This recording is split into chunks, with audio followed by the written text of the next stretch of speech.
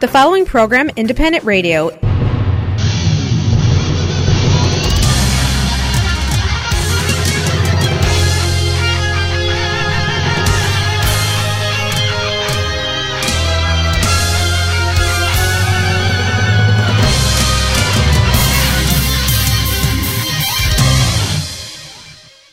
Реклама. Завантажуйте та користуйтесь новою мобільною аплікацією Mobile Connect від «Самопомочі». Відтепер перевірка балансу, платежі, переказ коштів між рахунками та багато інших операцій можна зробити з вашого мобільного телефону. Крокуйте в ногу з часом. Завантажуйте нову мобільну аплікацію Mobile Connect, шукайте на Google Play та App Store. Ваші ощадності в «Самопомочі» застраховані Федеральною агенцією NCUA до суми $250 тисяч. Каса «Самопоміч» – це ваша українська фінансова установа.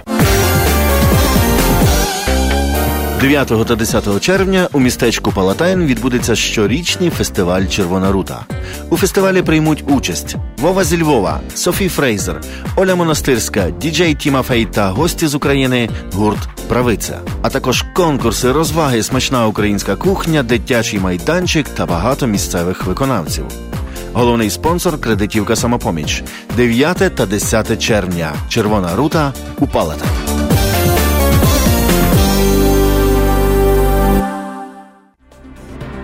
Корпорація «Міст», лідер у сфері доставки посилок, пропонує суперакцію. Вишліть 9 посилок через агентів корпорації «Міст» і отримайте відправку 10-ї посилки безкоштовно. Тільки від агентів корпорації «Міст». Міст Карпати в Чикаго, 2235 Вест Чикаго Евеню. Міст в Ломбард, 820 Рідж Роуд, Юніт Джей. Міст Палантайн, 761 Саут Бентон Стріт. Інформація на сайті www.mist.net та за безкоштовним телефоном 1-800-361-73-45. Відправляйте більше, платіть менше. Увага! Запрошуємо всіх цієї п'ятниці, 8 червня, о 7 годині вечора, до Українського інституту модерного мистецтва на виступ надзвичайно цікавого, неординарного колективу з України, зокрема з Києва, гурту «Правиця». Цей гурт вражає своєю оригінальністю, особливим новаторським підходом до трактування українського фольклору. Отож, цієї п'ятниці, о 7 вечора, Український інститут модерного мистецтва. Крім цього, ще можна почути гурт «Правиця» на фестивалі «Червона рута» в Палатайн 9 і 10 червня. Для вас майстер-класи від засновників цієї студії, ігровий фольклор, дитячий музичний фольклор, музичній педагогіці, забавлянки для найменших. Все це буде для вас на фестивалі «Червона рута» від гурту «Правиця». Але насамперед запрошуємо на їхній концерт цієї п'ятниці до Українського інституту модерного мистецтва о 7 вечора. Ексклюзивна пропозиція по доставці посилок в Україну. Від лідера ринку компанії Atlantic Express. Швидка, надійна та найдешевша кур'єрська доставка посилок в Україну авіа та морем. Відправляємо в Україну посилки та вантажі з Чикаго щотижня. Максимальна вага посилки – 110 паундів. Безкоштовно забираємо посилки з вашого дому в Чикаго та передмістях. Кожна посилка безкоштовно застрахована на $100. Найнижчі ціни та найкращий сервіс по доставці посилок в Україну. Atlantic Express. Лідер на ринку доставки посилок та комерційних вантажів в країни Європи. Телефон для довідок 708 907 3039. Щодня до столу Always Market. Увага! Спеціальні ціни протягом тижня в мережі магазинів Wallace. Свіжі польські сосиски – $1.99 за паунд. Куряча грудинка – $1.89 за паунд. Баклажани – 69 центів за паунд. Виноград – 99 центів за паунд. Абрикоси – $1.99 за паунд. Ці та багато інших м'ясних делікатесів, овочів, фруктів та випічки в магазині Wallace Market за адресою 1731 West Golf Road, Mount Prospect. Також лише цього та наступного тижня Wallace Market дає дискаунт кожному покупцеві 10%. А щосереди усім пенсіонерам знижка 20%. Все, що вам потрібно, сказати касиру, що ви почули про цю акцію в ефірі Незалежного радіо. Щодня до столу Always Market. Wallace Market. Спеціалісти для інсталяції РЕН потрібні на роботу в будівельну компанію Optima Home Improvement Incorporated. Роботи на Suburbs, висока оплата, $20-30 на годину, стабільна робота. Цілий рік телефонуйте 847 арякод 521 31 55, 847 521 31 55. Розмовляємо польською і англійською мовами. You know who you are. You're Ukrainian. And it's time for you to visit your ancestral homeland. Everyone who considers themselves Ukrainian should make at least one trip in their lifetime to return to their homeland and walk in the footsteps of their ancestors. It's time to go home, to a place you've never been. It's time to visit the homeland. Visit Ukraine at cobblestonefreeway.ca. Компанія Advanced Window оголошує фінальний розпродаж на вікна серії 5200 і 6200. Отримайте додаткову знижку $10 на кожне вікно білого кольору від вже існуючої знижки в 10%. Ціни на вікна інших кольорів та на вікна, виготовлені з дерева, доступні з рібейт 50%. Advanced Window гарантує якість усієї продукції. Не зволікайте, відвідайте наш магазин або телефонуйте за детальною консультацією 773 379 35 00. Найтепліші вікна в місті Advanced Window. З давніх давен стиглі, налиті соком яблука були одним з символів урожаю, достатку та добробуту в родині. З цієї традиції бере свою назву ресторан «Червоне яблучко». «Червоне яблучко» – це сімейний бізнес, ресторан, який вже понад 20 років пригощає своїми смачними стравами, виготовленими за домашніми рецептами української, польської та російської кухні. Тільки свіжі страви щодня – одне з гасел ресторану «Червоне яблучко». Завітайте, спробуйте і переконайтесь у цьому самі. Тут можна провести приватну вечірку або замовити святкове меню з доставкою до вас додому. Замовлення за телефоном 773-588-5781. «Червоне яблучко» знаходиться за адресами 3121 North Milwaukee Avenue та 6474 North Milwaukee Avenue в Чикаго. Заснований в 1915 році Василем Музикою поховальний дім «Музика & Sons Funeral Home» в даний час працює і належить онукові засновника Майклу Музика. Поховальний дім «Музика» візьме на себе усі клопоти, пов'язані з організацією похорону. Це буде зроблено з дотриманням і вшануванням усіх українських звичаїв. Доступні різні варіанти захоронення або кремації, а також пам'ятники, квіти, великі каплиці, запис церемонії поховання на відео. Також можливе перевезення в різні країни світу для тих, хто бажає, щоб їхні рідних поховали на батьківщині. Похоронний дім «Музика & Sons» розташований за адресою 5776 West Lawrence Avenue. При потребі можливе використання приміщень в інших районах міста. Тисячі сімей довірили похоронному дому «Музика» провести своїх рідних в останню путь. Довіртеся і ви. Додаткова інформація за телефоном 773-545-3820 або на сайті www.musicafuneralhome.com.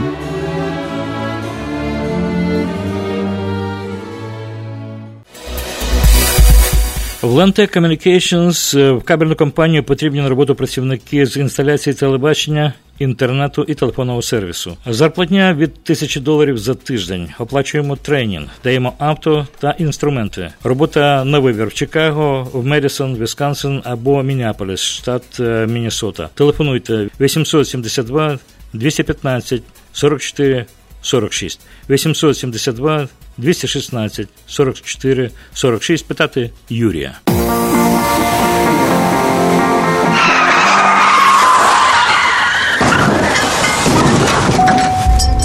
У разі, якщо ви постраждали в результаті автомобільної аварії, перебуваючи за кермом автомобіля або як пасажир, пішохід чи велосипедист, зверніться за допомогою до адвоката Лори Голуб. Лора Голуб родом зі Львова, адвокат з багаторічним досвідом роботи. Вона допоможе вам отримати максимальну грошову компенсацію.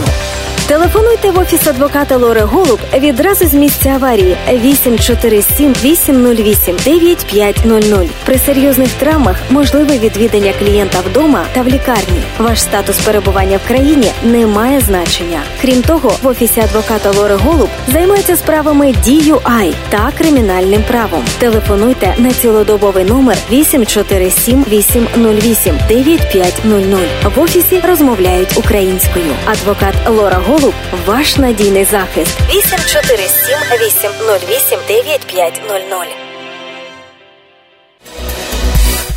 Якщо ви плануєте відсвяткувати день народження, хрестини, весілля чи іншу важливу подію, або просто смачно повечеряти традиційними українськими стравами і гарно провести час, вас запрошує український ресторан і бенкетний зал у Великому Чикаго «Гетьман». Адреса ресторану 195 Ремінгтон Бульвар, Булінбрук. Детальна інформація та бронювання за телефоном 847-387-93-26. Український ресторан «Гетьман» смачно, вишукано, по-українськи. Електронні логбуки компанії EasyLux. Це революційне комплексне рішення для транспортних компаній, основане на технології блокчейн. Електронний логбук, сканер документів, IF та Calculation та безліч інших функцій, що зроблять ваш бізнес простішим та більш прибутковим. Мобільна аплікація для iPhone та Android на 5 мовах, включаючи українську. Без контракту. Лише $29.99 в місяць, що включає вартість обладнання. Детальна інформація на сайті easylux.com. Телефон 1-800-670-7807. 1-800-670-7807. Долинка Ukrainian American Consulting надає послуги оформлення пенсій в Україні, апостіль, довіреності заяви, спадкові справи в Україні, переклади, завірені печаткою Американської асоціації перекладачів, подача документів на evaluation, оформлення документів для отримання українського громадянства дітям, народженим в Сполучених Штатах Америки, запрошення в США, заповнення еміграційних форм, продаж квитків в Україну. Долинка Ukrainian American Consulting, адреса 5050 North Cumberland Avenue, Норріч, Іллінойс.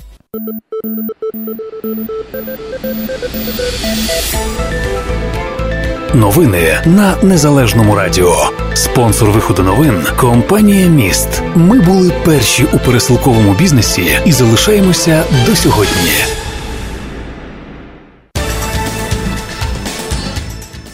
Чикаго, 7:20. Доброго ранку. В ефірі Незалежне радіо. Сьогодні п'ятниця, 8 червня. І у нас сьогодні передвихідний день, вікенд попереду, дуже насичений різними подіями, на всі смаки, на всі уподобання. І от наша передача, вона, в принципі, і сьогодні така, я б сказав, буде приємна в другій частині, коли у нас будуть гості.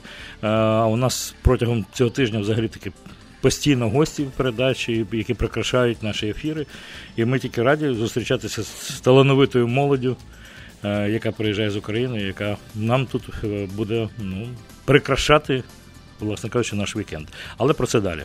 А зараз повертаємося ж таки до новин, до реалій, які не дуже, можливо, будуть прикрашати наше життя цими новинами. Отже, минулої доби бойовики 10 разів застосовували заборонені мінськими домовленостями міномети калібрів 120 і 82 мм та 2 рази артилерію калібру 122 мм. 4 українських військових отримали поранення. Про це повідомляє прес-центр операції Об'єднаних сил у зведенні станом на ранок сьогоднішнього дня. Минулої доби ситуація в районі проведення операції Об'єднаних сил залишається складною. Інтенсивність бойових дій, які тривали на всій лінії зіткнення, збільшилася. Всього за минулу добу зафіксовано 37 порушень припинення вогню противником, йдеться у звіті. На Луганському напрямку найактивніше бойові дії тривали в районах таких населених пунктів, як Кримське та Новотошківське, де упродовж доби бойовики 4 рази використовували міномети та танк. На Горлівському напрямку бої не припиняються поблизу селища Зайцеве, на Донецькому в районі містечка Кам'янка. Має ознаки загострення ситуації на Маріупольському напрямку в районах селищ Водяне та Лебединське, де загалом упродовж доби ворог випустив щонайменше 85 мін та снарядів. З метою недопущення просування супротивника в бік наших позицій та подолання його вогневих точок, підрозділи Об'єднаних сил давали адекватну відповідь і надійно утримують позиції, підкреслили в прес-центрі. За даними розвідки, за цю добу 1 окупант загинув і 2 поранено.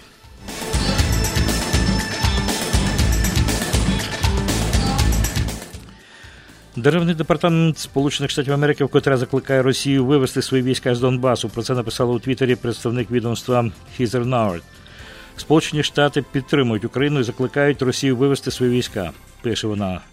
Nauert також відзначила погіршення ситуації на сході України. Травень був найкривавішим місяцем цього року для українських солдатів, що захищають свою країну від російської агресії. 10 убитих і 91 поранений, пише Heather Nauert.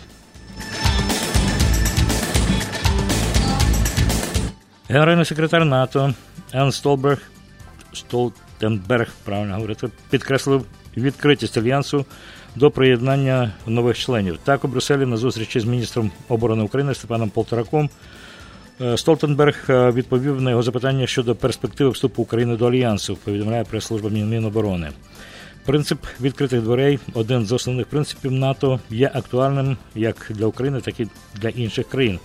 Вважаю історичною подією, що в новій будівлі штаб-квартири Альянсу я є першим міністром з країн-партнерів, який приймає міністра оборони України Степана Полторака, сказав генсек Північно-Атлантичного альянсу. Нагадаємо, в березні цього року на офіційному сайті Альянсу в розділі, присвяченому розширенню НАТО, Україну внесли до списку 4 країн-партнерів, які задекларували своє прагнення до членства. До цього в Альянсі повідомлялося офіційно визнати прагнення України до набуття членства в НАТО. Разом з тим, Україна розраховує на липневому саміті НАТО. Глави країн-члени Альянсу підтвердять її статус так званого аспіранта. Альянс наполягає на подальшому проведенні реформ в оборонному секторі України та інших сферах. Ну і є повідомлення про те, знову-таки, яке стосується України. Міністр закордонних справ Канади Христя Фріланд звернулася до Росії з вимогою звільнити незаконно утримуваного політв'язня Олега Сенцова. Ми вимагаємо від Росії звільнити його, пише Фріланд. Канада глибоко занепокоєна станом здоров'я українського кінорежисера Олега Сенцова, що зараз перебуває у в'язниці і голодує там на знак протесту проти несправедливого ставлення Росії до українських політичних в'язнів, каже міністр. Як повідомлялося, американський Пен-центр вимагає негайного звільнення українського режисера Олега Сенцова в листі, адресованому президенту Російської Федерації Путіну і главі ФІФА Джанні Інфантіно. Також європарламентарі, українські та зарубіжні письменники, журналісти, діячі культури, режисери, актори, правозахисники підписали петицію з закликом до світових лідерів не відвідувати футбольний чемпіонат світу в Росії, поки влада Кремля не звільнить всіх українських політв'язнів.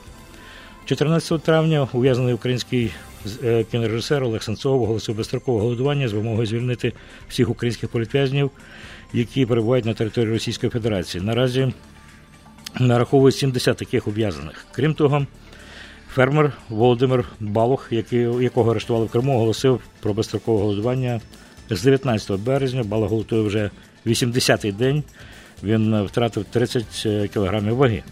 Про голодування в знак солідарності з Сенцовим оголосили також Олександр Кольченко, Олександр Шумков, Олександр Буртин, Анастасія Дмитрієва, Олена Стальгорова. 4 червня російська влада оголосила вирок ще одному українському заручнику, журналісту Роману Сущенку, який отримав 12 років тюремного ув'язнення суворого режиму в Росії.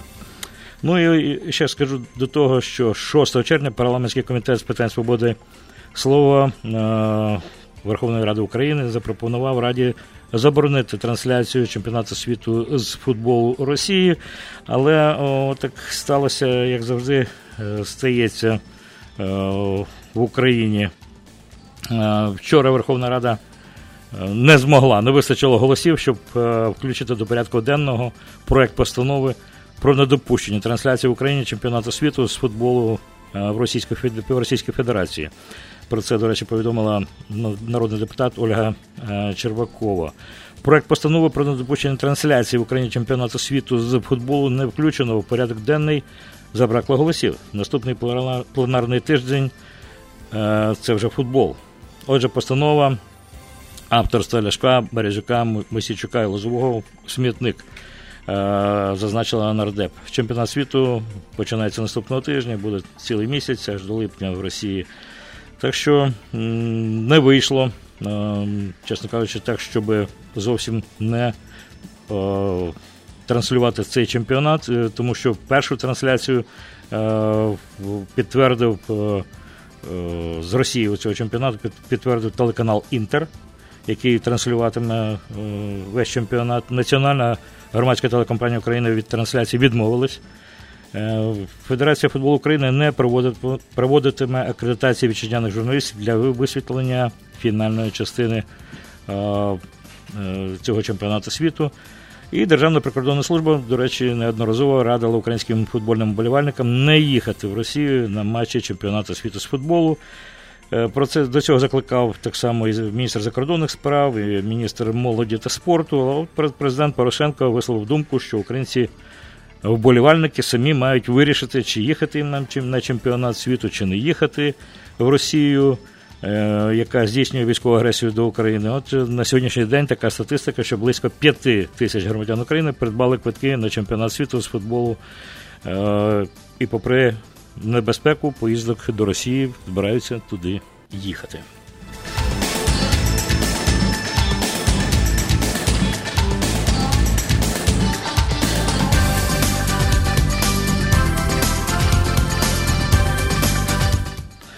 Вчора в телеканалі 112-му депутат Верховної Ради України Мураєв дозволив собі висловитися в адресу Сенцова, коли він коментував ці події, що, мовляв, Сенцов готував теракт, і, можливо, для когось він є героєм, а для когось і терористом. І все це було транслювалося в прямому ефірі в телеканалі 112-му, і вже думалося, чи відреагує на це українська влада якимось чином. Відреагувала, слава Богу, сьогодні на наступний день, наступного дня вже фракція БПП, Порошенка, Народний фронт вимагають від Служби безпеки порушити проти позафракційного нардепа Євгена Мураєва кримінальну справу за статтею «Державна зрада». Відповідно заяву від фракції з трибуни Верховної Ради сьогодні оголосив народний депутат Сергій Пашинський. Нардеп зазначив, що істота, яка носить мандат депутата Верховної Ради на прізвище Мураєв, зробила заяву про що Сенцову, що по Сенцову не все так просто. Ця людина готова на підпали, підриви і так далі, тому подібне. Пашинський наголосив, що слова кремлівської пропаганди повторив депутат Верховної Ради і парламенту, і всі ми мусимо на це відреагувати. Пашинський також сказав, що я публічно звертаюся до голови СБУ, Служби безпеки України, з заявою порушити проти Мураєва кримінальну справу по статті 111 «Державна зрада», звертаюся до Луценка і так далі, тому подібне. І міністр внутрішніх справ Аваков так само назвав Мураєва покидьком. Так що, в принципі, не все так зійшло Мураєву з рук. Сьогодні він на засіданні не був. До речі, до так само заяви долучилася перший віце-спікер Ірина Гращенко. Я думаю, там дуже багато хто долучиться. Правда, представники опоблоку, опозиційного блоку відхрещуються руками і ногами, хоча всі вони регіонали, такі самі, як Мураєв, і говорять, що він не наш, бо він тепер незалежний є. Побачимо, який розвиток подій далі буде у зв'язку з цією справою. І ще кілька слів. Як ви пригадуєте, вчора був прийнятий закон про створення антикорупційного суду. Але не все так просто. Міжнародний валютний фонд не відразу кинувся в обійми. Після того всього він висловив, тому що там не тільки створення антикорупційного суду була вимога, а ще дуже багато вимог. І плюс до того вчора відбулася відставка міністра фінансів Данилюка, і МВФ відреагував на цю відставку. Отже,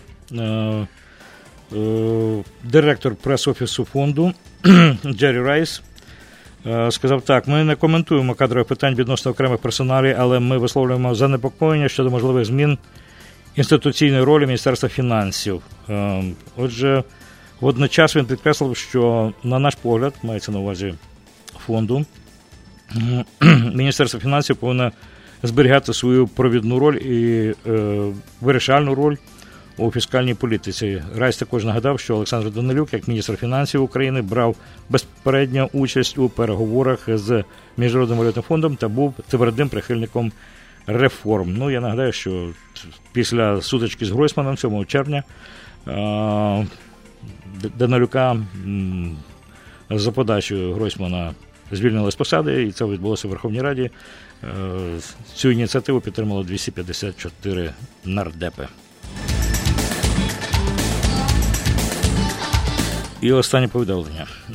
Як не дивно, але третина українців вважає, що в країні немає свободи слова. 34,6% українців вважають, що в Україні немає свободи слова, натомість 55% громадян переконані, що свобода слова в Україні є. Про це йдеться в дослідженні Київського міжнародного інституту соціології на замовлення Національної спілки журналістів України та громадянського об'єднання «Інформаційна безпека». При цьому тому, що в Україні є повна свобода слова, впевнені лише 13,7%. Водночас стільки ж громадян, 13,1%, переконані, що свобода слова в країні не існує зовсім. Отже, 41,3% опитаних відсотка кажуть, що свобода слова в Україні в основному є, 21,5%, що в основному немає, і 10,5% не змогли відповісти. Зазначається, що нинішній рівень свободи слова в Україні, на думку учасників опитування, майже відповідає рівню 2013 року. Фактично, українці визнають, що ситуація зі свободою слова є тривожною, при тому, що в Україні працює багато засобів масової інформації. Є ті, які системно критикують владу, але існування загроз свободи слова та порушення прав журналістів стримують оптимізм громадян, пояснив голова Національної спілки журналістів України Сергій Томіленко. І це була остання новина на сьогоднішній день.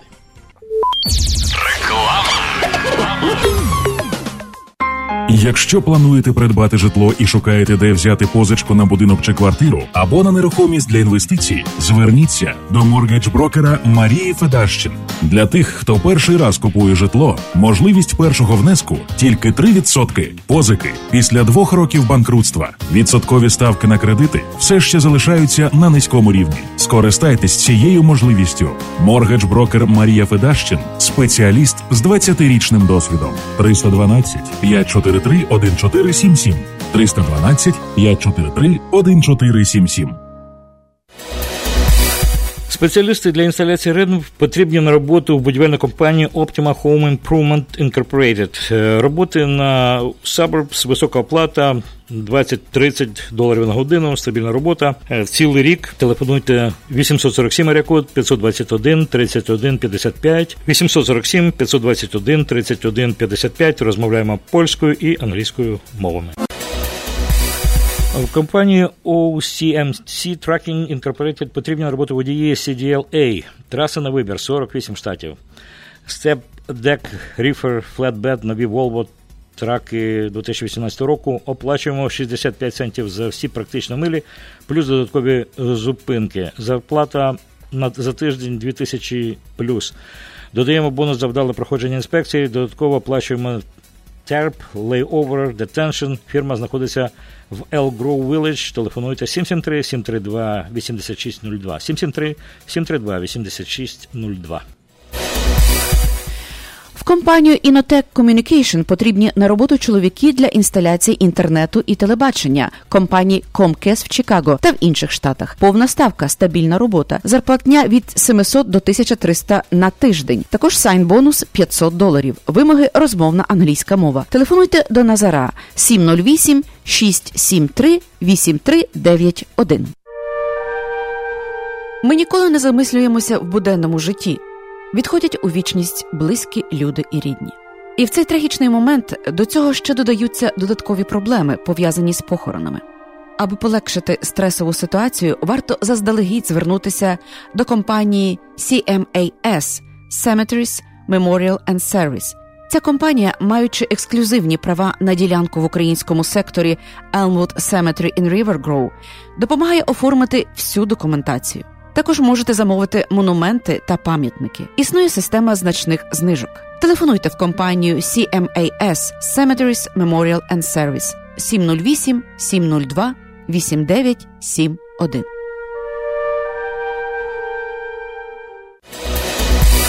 В одну з найбільших із найуспішніших транспортних компаній Chicago Land Arca Express потрібні на роботу водії CDL-A на стабільні траси до Атланти і Філадельфії. Singing бонус $5,000. Тільки сухі вантажі Volvo 760 VNL і Freightliners 2018 року. Висока зарплатня. Розмовляємо українською мовою. Телефон 224, арія-код 775-03-61.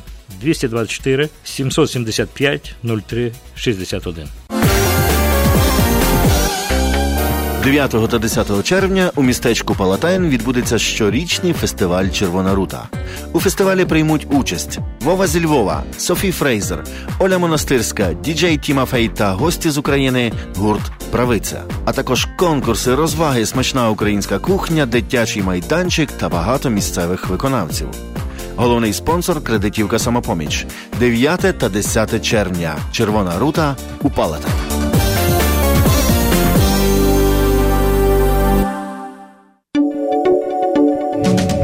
В ефірі Незалежне Радіо.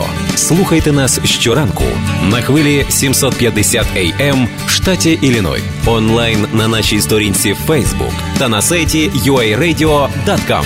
Відтепер Незалежне Радіо також можна слухати із звичайного телефону в будь-якій точці Сполучених Штатів. Наберіть 773-299-78-78. Слухайте запис останнього ефіру в зручний для вас час. Українське Незалежне Радіо. Бо я. 7 годин 32 хвилини. Продовжуємо програму Незалежного Радіо. І так ми достойно сьогодні завершуємо наш тижневий ефір. Як я казав на початку нашої передачі, у нас гості, які будуть прикрасою нашої передачі. От така творча молодь, яка приїжджає з України. Ми от знайомимося з продовженням, новою генетикою, будемо говорити, тими молодими людьми, які абсолютно, можливо, ми тут, живучи в діаспорі, не сильно часто їх бачимо зовсім іншу генерацію, інших людей, абсолютно з іншими поглядами, з іншим світоглядом, сучасних, дуже модерних, абсолютно просунутих і цікавих людей, співрозмовників. У нас сьогодні зі мною в ефірі колега, всім вам відомим Марійка Климчак, Українська хвиля на хвилі Незалежного Радіо, а також музей український репрезентує Марійка. І ми сьогодні разом вітаємо наших гостей у передачі. Доброго ранку. Доброго ранку. Доброго ранку. Доброго ранку, Чикаго. Ну і відразу це ж неспроста. Так от Марійка зранку піднялася і прийшла, бо вона хоче розказати вам про те, що станеться сьогодні на вечір. Я думала, Влади, що так як колеги, і ти мене як жінку запитаєш зранку, з чого починається мій день. Так от мій день сьогодні почався... Сніданку. Абсолютно, я ще не снідала. Я думаю, що ми підемо разом поснідаємо, але в 5:15 сьогодні встало сонце і встала я. А заходить воно у 8 годині, а проте в 7 годині ми починаємо відкриття нашої виставки. А так як музей після виставки закривається в 11, тобто нам не вистачає часу. Тому ми сьогодні вже тут. Закруто. Я думаю, що ти сказали, я встала і примусила сонце зійти. Я б сказав би так. Сонце примусили зійти наші друзі, тому що вони приїхали з Києва, а так як різниця є в часі, вони встають дуже швидко. А так як живуть звідси досить далеко в Ок-парку, то нам прийшлося сьогодні зробити великі такі круги, щоб сюди дістатися. Дякую, Марійка, ти привезла дуже живих і усміхнених людей. Відразу хочу привітати ще раз наших гостей. Олексій Коваль, емальєр. Що це таке? Ми пізніше будемо говорити про емалі, про мистецтво, художники і всі ці речі тонкі, це пізніше. На початку представлю також партнер Ніна Буркевич, яка є, як називається ця представник, будемо говорити, Олексія Коваля і його творчості. Вона фактично нам багато чого так само буде розповідати про те, як мандрують світом. Але давайте розпочнемо нашу розмову, власне кажучи, самого митця. З події. Олексій, я так вже похапця почитав біографію, там, де вас тільки не носило, де ви тільки не навчилися, вчилися всюди, і в всіх вишах найкращих, і Київ, і де тільки не було. І виставки ваші по цілому світі, і творчість у вас так само розкидана, можна сказати, по цілому світі, як виявляється. Як ви це встигли за якихось 40 років, вже так встигли, якийсь просто народно-міжнародний митець? Мало сплю, багато працюю. Так? Так. Багато працюю і намагаюсь використовувати час по-справжньому. Тобто, якщо я маю вільний час, а я його не маю вільного часу, я використовую на якісь цікаві речі, на подорожі, на навчання, і на виставкову діяльність, тому що вже є що показати. І в цьому році у нас було вже 5 виставок в музеях України, були виставки по Західній Україні, по музеям по одному місяцю. І вже ми обіцяли, що після цих виставок привезли сюди частину, творчу частину робіт в Чикаго, привезли сюди саме українську серію. Не всі роботи серії, тому що більшість з них навіть розійшлася вже.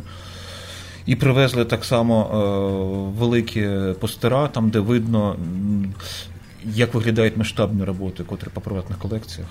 Я так підчитав краймо, що у вас масштабні роботи – це і мурали, це великі форми, по 2 метри, такі дуже великі картини, якщо можна так назвати. Скажімо так, що якщо брати саме техніку емалі в світі сьогодні, і не просто техніку емалі, а складну ювелірну емаль, то я знаю, що такого в світі немає ні в кого. І я про це добре знаю, тому що я багато їжджу, багато дивлюся, багато спілкуюся. Зрозуміло, в своїй галузі мусите бути про і розуміти, на якому рівні це все робиться в світовій практиці. Але те, що я відразу так, я в цьому питанні неофіт. Що будемо говорити? Треба зайти подивитися. Ні, я в тому розумію. Але те, що я подивився, будемо говорити так, гортав, мені здалося така в емалі висловлена така, і тим більше, що воно так обрамлено, це якась українська сучасна ікона українства. От мені так здається. Це як ікони українству. От такий спів. Не просто українство, а що важливо, що такому, що моя задача, коли я працюю над роботою, над Україною, над українською тематикою, то задача створити такий генотип, таку роботу, щоб вона була здорова і щоб вона була щаслива. Тому що є багато різних ікон і багато різних поглядів, думок, але моя думка – здорова, щаслива, успішна, процвітаюча, і це повинно відчуватися, такий код повинен бути в роботі. І це важливо. Так аж перебігли аж на глибину вже пішли. Потрібна на глибині велика риба. Ви на глибину йти. Але якщо дивитися дійсно на глибину і на обсяг робіт, які вже здійснені самим Олексієм, то приглядаючись ближче до роботи, ви побачите вмонтовані в речі, я би так сказала, вмонтована мозаїка ще з часів Київської Русі. Це автентичні речі, які вмонтовані в його роботи. Тобто, що це справді такі українські коріння, які тримають цю роботу, це без перебільшень.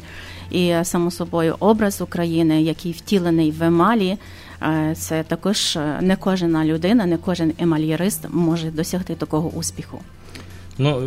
Тепер повернемося все-таки, бо ви пройшли через навчання живопис, я так думаю, гравюра, там десь все було приблизно таке. Все було, звичайно. Тому що воно десь веде в той бік, я так розумію. І як ви дожилися до цього емальєрства, до емалі? Власне кажучи, тому що, в принципі, техніка стара. Просто ми пригадуємо, емаль використовували ще за часів. Колись дуже-дуже давно емаль це була така техніка, але вона справді була дуже така, я б сказав, така застигла. В даному випадку у вас пластика в емалі. Це просто відчувається. Емаль дуже стара техніка, розповім одну історію цікаву про емаль і про українську емаль саме, що в Україні один із найцінніших артефактів, котрі ми маємо, і можливо навіть найцінніший, не один із найцінніших, це скіфська пектораль. У нас нещодавно була виставка скіфів в Great Britain в музеї в Лондоні, і вона там була величезний успіх. Так от, ця скіфська пектораль, є 3 копії, 1 оригінал цієї пекторалі. І є всього-навсього одна різниця між оригіналом і цими 3 копіями. На оригіналі є емаль. На жодній з копій емалі немає. Тому що там не так просто зробити таку пектораль і ще й з емалію.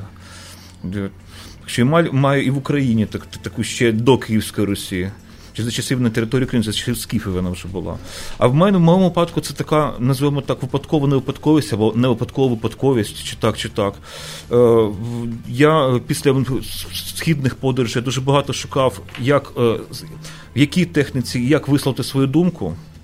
І декілька років я шукав і не міг знайти, а потім під час іншої подорожі я зрозумів, що це повинна бути саме емаль.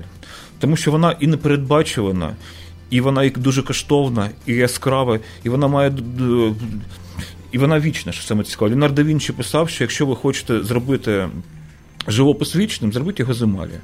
Він мав на увазі те, що все з часом змінюється, бронза змінюється, змінює кольор, олія, звичайно, темпера, кожен живопис змінює кольор. Емаль, вона незмінна.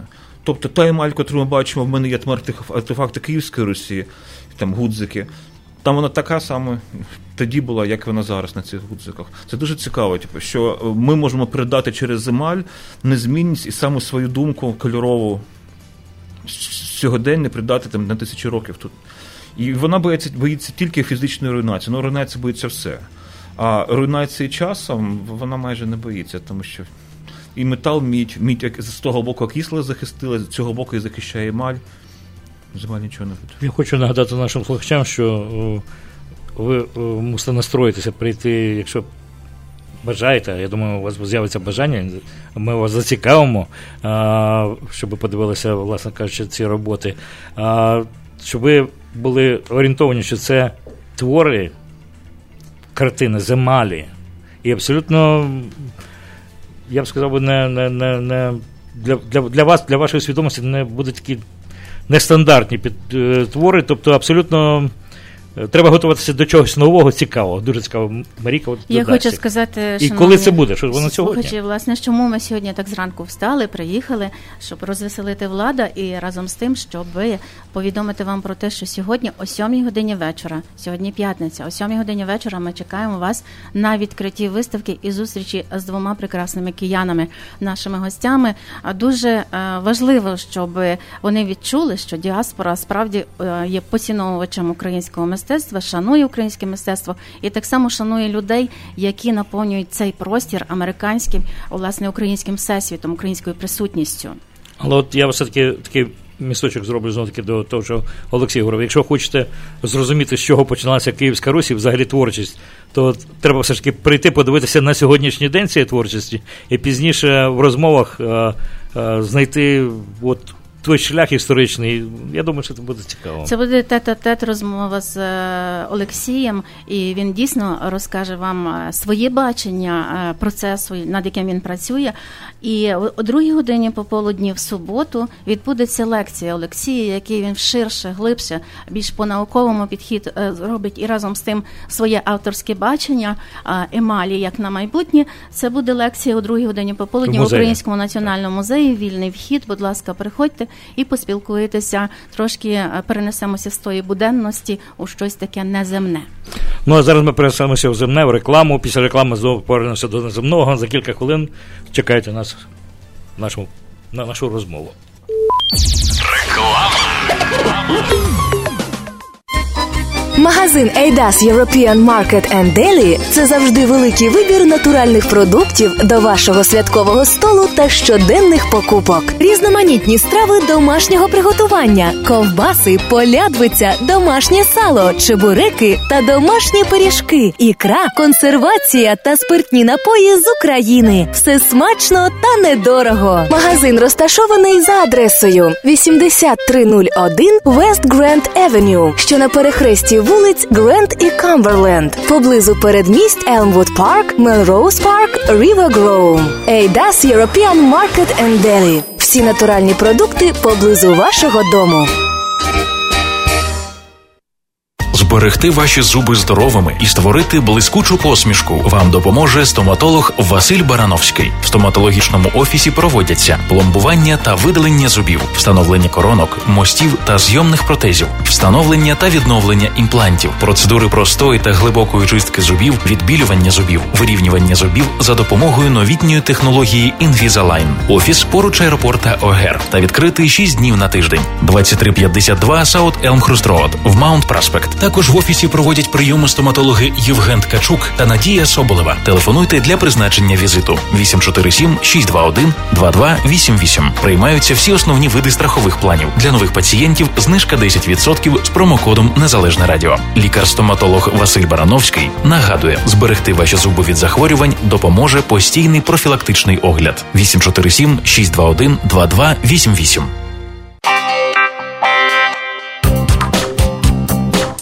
Скільки людей? А чи стільки ж машин? Ви ще не вибрали? Вам в автопарк. Автопарк. Сімейний бізнес, якому довіряють. Покупка, ремонт, діагностика – все в одних руках. Персональний підхід до кожного клієнта і кожного авто. Автопарк в Мелроуз Парк. 847-301-1700. Український сервіс для українців. Деталі на сайті автопар.us.com. Скільки людей? І скільки машин? Ексклюзивна пропозиція по доставці посилок в Україну від лідера ринку компанії Atlantic Express. Швидка, надійна та найдешевша кур'єрська доставка посилок в Україну авіа та морем. Відправляємо в Україну посилки та вантажі з Чикаго щотижня. Максимальна вага посилки – 110 паундів. Безкоштовно забираємо посилки з вашого дому в Чикаго та передмістях. Кожна посилка безкоштовно застрахована на $100. Найнижчі ціни та найкращий сервіс по доставці посилок в Україну. Atlantic Express. Лідер на ринку доставки посилок та комерційних вантажів в країни Європи. Телефон для довідок 708 907 30 39.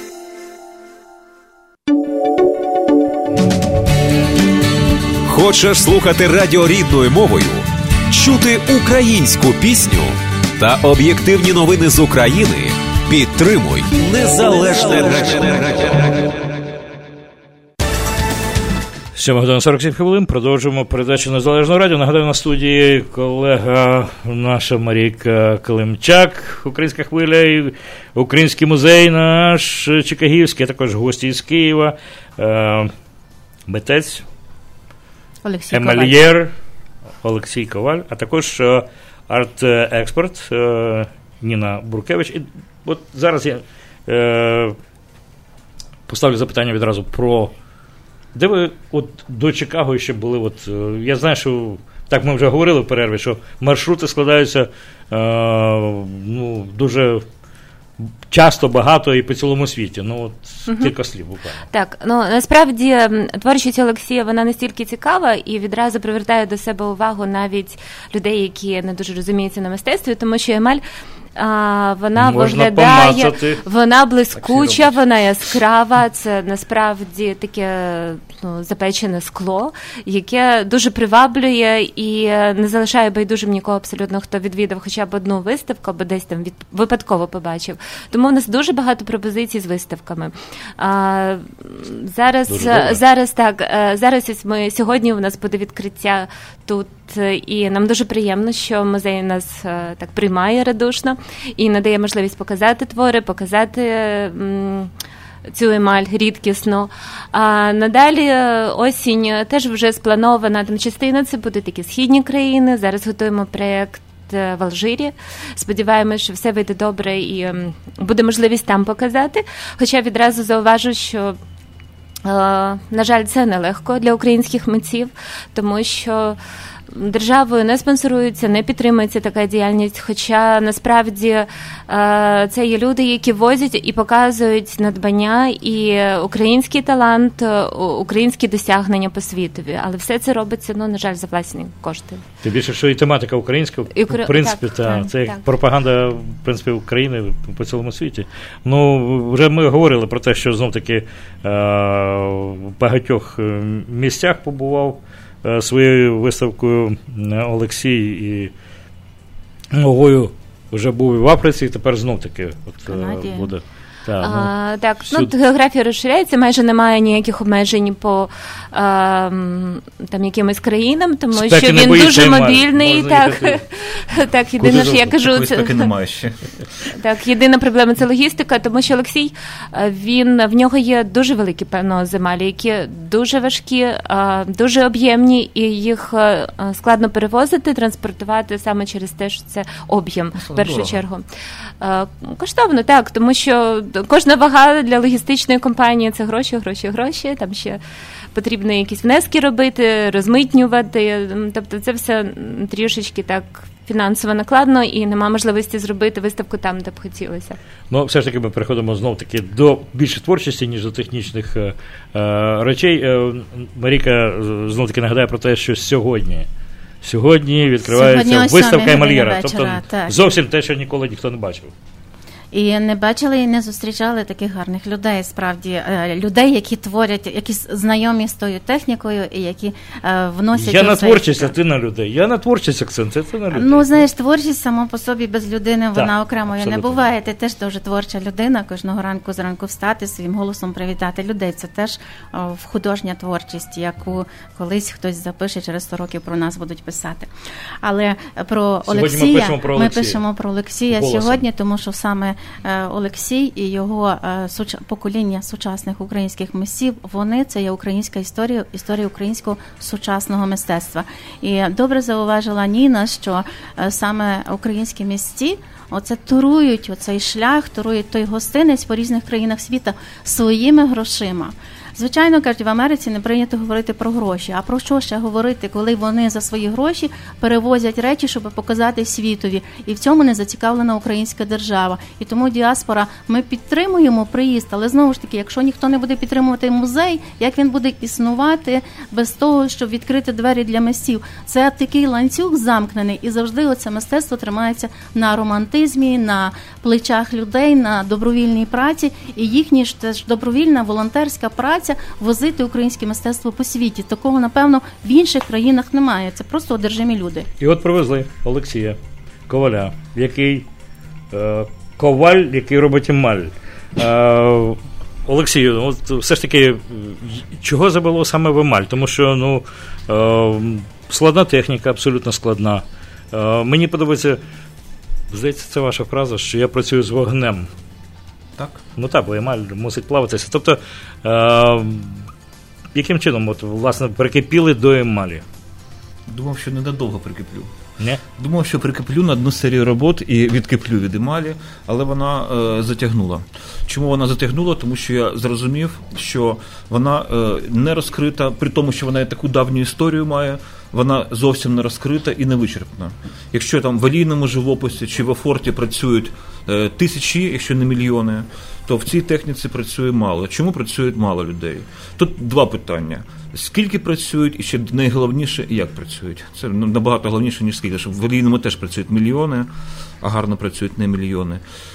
Емаль, вона одночасно і дуже коштовна, тобто це дороговартісна техніка. Деякі кольори коштують по декілька доларів за 1 грам. І коли ти вже працюєш серйозно, ти не можеш від них відмовитись, ти все рівно їх купиш. Ти не будеш їх замінювати більш дешевими. Але що вона дає? Вона дає оця саме вогонь, то що ви казали, ця трішки непередбаченість, там 10% непередбаченість, 20%, це є надзвичайне диво. Тому що ти до кінця, коли ти виймаєш з печі ці шматочки, ти передбачаєш, але є це момент непередбаченості. І він найцікавіший. І ти отримаєш величезне задоволення, тому що оця непередбаченість, вона ще краще, ніж навіть ти передбачаєш, перше. І друге, якщо ти створюєш якусь помилку, ця помилка дуже цікава, тому що ця помилка потім дає якусь цілу нову систему роботи. І я думав, що зроблю серію і більше не буду. Після першої серії пішла друга. Потім пішла українські портрети, я вирішив, що цю тематику буду продовжувати до останнього, тобто буду до неї повертатися, до української тематики кожен рік, і я тримаю своє слово, кожен рік до неї повертаюсь. За останні 2 роки я почав серію великих пейзажів, які називаються «Місця сили». Такі, оскільки ми багато мандруємо, І я не знаю, я вже не рахую, скільки країнах був, багатьох. Я думаю, що вже коло 100 країн, котрі вдалося відвідати. І є такі місця на землі і в Україні, і місця сили – це ті місця, вони індивідуальні, перше скажу, це ті місця, де ти відчуваєш цю гармонію зі світом, де ти отримуєш якусь енергію, де в тебе йде творчість. Вони не загальні, а саме індивідуальні. І я вирішив взяти якісь мої такі найбільші враження і зробити таку серію пейзажів. І я покажу тут, правда, можу показати тільки на слайдах, тому що там більшість з них продана, і вони величезні, як було складно привезти. Там лишилось всього 2 з десь 10, я думаю. Покажу просто, що таке емаль, які в неї величезні можливості. І, звичайно, цікаво своєю творчістю надихнути, в першу чергу, українців для того, щоб вони в неї працювали. Тому що я бачу, і так само, оскільки ми їздимо і возимо за свій рахунок, як казала Ніна, то ми можемо це дозволити. Я думаю, сьогодні так і такі речі перевести так часто з українських художників, якщо зможуть, то тільки одиниці. Та й в світі, я так не дуже думаю, так сильно, щоб возили емалі. В світі конкурентів немає. Так, в одному слові. Тобто є люди, котрі працюють в цій техніці, але це не конкуренти, тому що в мене зовсім інший принцип. Тобто я кажу, що ця техніка, вона чим не вичерпна. Те, що можна знайти зовсім інші ходи, інші принципи працювання. В мене мій принцип там травлення металу, це більше до графіки. І за кожен рік є якийсь певний прогрес. І декілька років тому мені вдалося зробити таку величезну ванну для травлення, і я можу травити дуже швидко і величезні розміри. Такого, впевнено, немає ні в кого в світі. Тобто такі великі розміри і так швидко. А що таке швидко? Це час. Це те, що я протравив, ти кажеш, як встигаєш. Новітня технологія. Це час, який ми зекономили на подорожі, на якусь радість, на прогулянку. Тобто це мішана техніка, виходить, це техніка, в принципі, офорту, гравюри і так само емалі. Там багато. Дуже складна річ. Тобто, якщо... Основа під офорт, вона йде і основа під емаль. Тобто, що ти не можеш її використати вдруге, ти раз створюєш і все. Ну, і в офортах так само, помилка там вже але ти можеш їх виправити. наштампувати пізніше, а тоді, як емаль, ти не можеш повторити.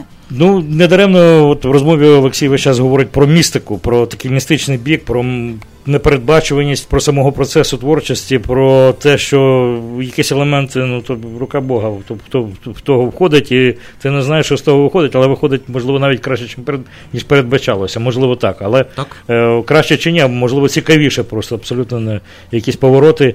І все це живе, і все це живе, всі ці живі твори, картини можете побачити в музеї сьогодні. І завтра о 2 годині пополудні лекція. Олексію, ще раз нагадую, вхід вільний, а сьогодні о 7 годині вечора ви маєте нагоду за чаркою вина поспілкуватися з прекрасним художником, сучасним живописцем в емалі.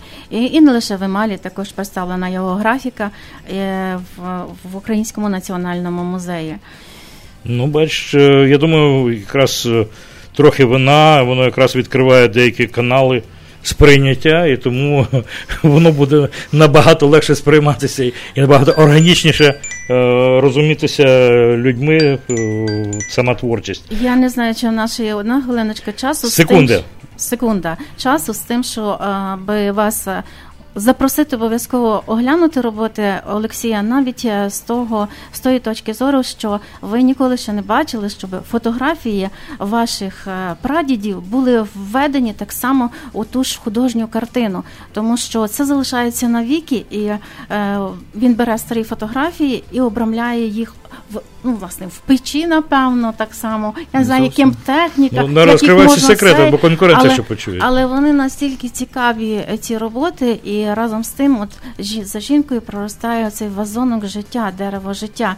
І в той же час ми хочемо сказати, що це дерево садиться сьогодні. Нехай приходять, побачать люди, не навіють. Я сказав би так, що сьогодні 7 година увечері. Хочете побачити такі речі, які ніколи не бачили, можливо, не побачите. Раз в житті приходьте. От Олексій Коваль, він тут з нами, а буде з вами ввечері, 7 годині. Будете ставити запитання, все дуже цікаве і досить несподівано. Погода у нас сьогодні дуже така спокійна, температура невисока, так 20 градусів, дуже все все дуже до того помірковано, щоб спокійно собі прийти, і нічого вас не буде відштовхувати від того, щоб ви не пішли. Чи там спека, чи дощ. Залиште ту буденність ззаду, сьогодні справді свято. Доторкнемося до вічності. Я б сказав, так емаль, як переконував, це вічність. Дякуємо вам за те, що ви нас запросили. Дякую всім вам, гостям, колегам, всім вам, і до зустрічі. Я сподіваюся, що зацікавленість людей прокинеться сьогодні разом з цими людьми, хто ще, можливо, тільки прокидається. Приходьте в музей сьогодні ввечері. Дякуємо. Український національний музей чекає вас. Ну що ж. В ефірі Незалежне Радіо. Слухайте нас щоранку на хвилі 750 AM в штаті Ілліной. Онлайн на нашій сторінці в Facebook та на сайті uaradio.com. Відтепер Незалежне Радіо також можна слухати із звичайного телефону в будь-якій точці Сполучених Штатів. Наберіть 773-299-78-78. Слухайте запис останнього ефіру в зручний для вас час. Українське Незалежне Радіо. Бо я